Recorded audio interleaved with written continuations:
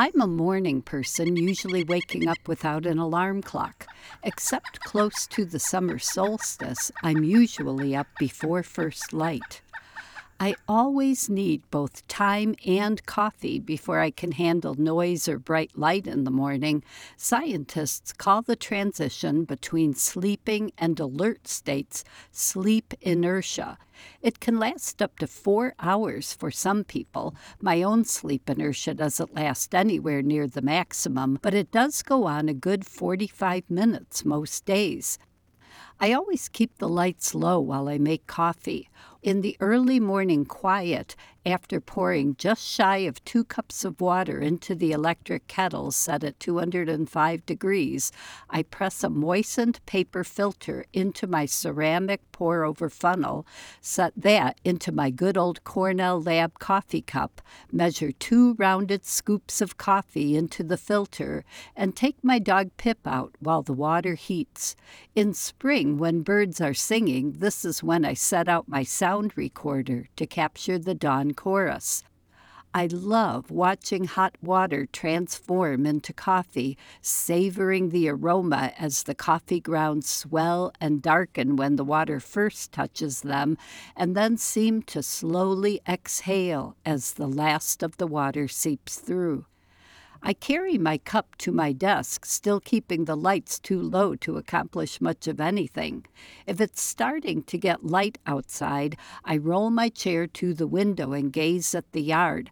Last year, when a rufous hummingbird visited me from early November through December 4th, this quiet routine made it easy for me to notice what time she first arrived each day. Being addicted to coffee probably indicates a flaw in my character, but making and drinking it is, for me, a soul-satisfying way to begin my day. This Saturday morning, it was already light outside when I carried my coffee to my office, so I filled the window feeder and sat there, savoring coffee and birds as I thought about how extraordinarily lucky I am.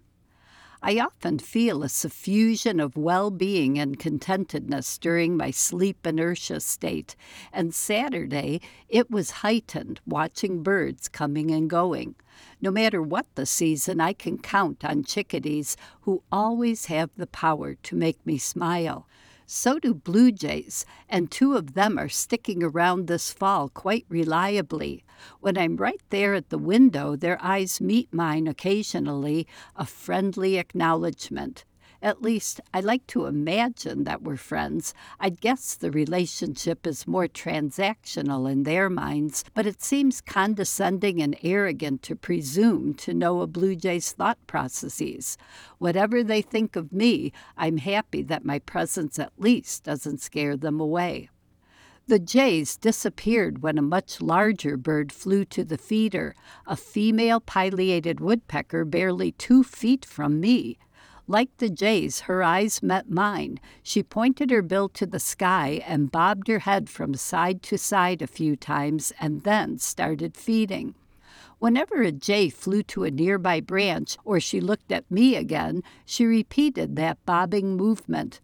Looking at the underside of her head, my sleepy brain pieced together how woodpecker eye placement gives them a wide, clear view of what's below as well as above. I'd never seen pileateds do that head bobbing so closely until a week ago when the same bird was at the same feeder while I was drinking coffee from the same cup. I'd made a video of it to show my grandson Walter, and we had a delightful time mimicking her, looking up and bobbing our own heads from side to side. I'd made a list last year of my all-time favorite birds. Black-capped chickadees hold the #1 spot, and blue jays and pileated woodpeckers are tied in second place. Imagine all 3 of my favorite birds in the universe visiting my feeder when I'm just inches away.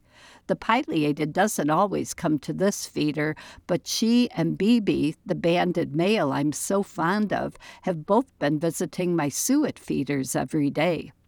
I savored the last dregs of coffee and rolled my chair away from the window, ready to start the day. Even as I gathered laundry and started the washing machine, worked on an article about my Alaska trip, put the wet clothes in the dryer, and went back to writing, a glow of happiness clung to me. If I'm not the luckiest person in the world, I'm certainly in a tie for first place. I'm Laura Erickson, speaking for the birds.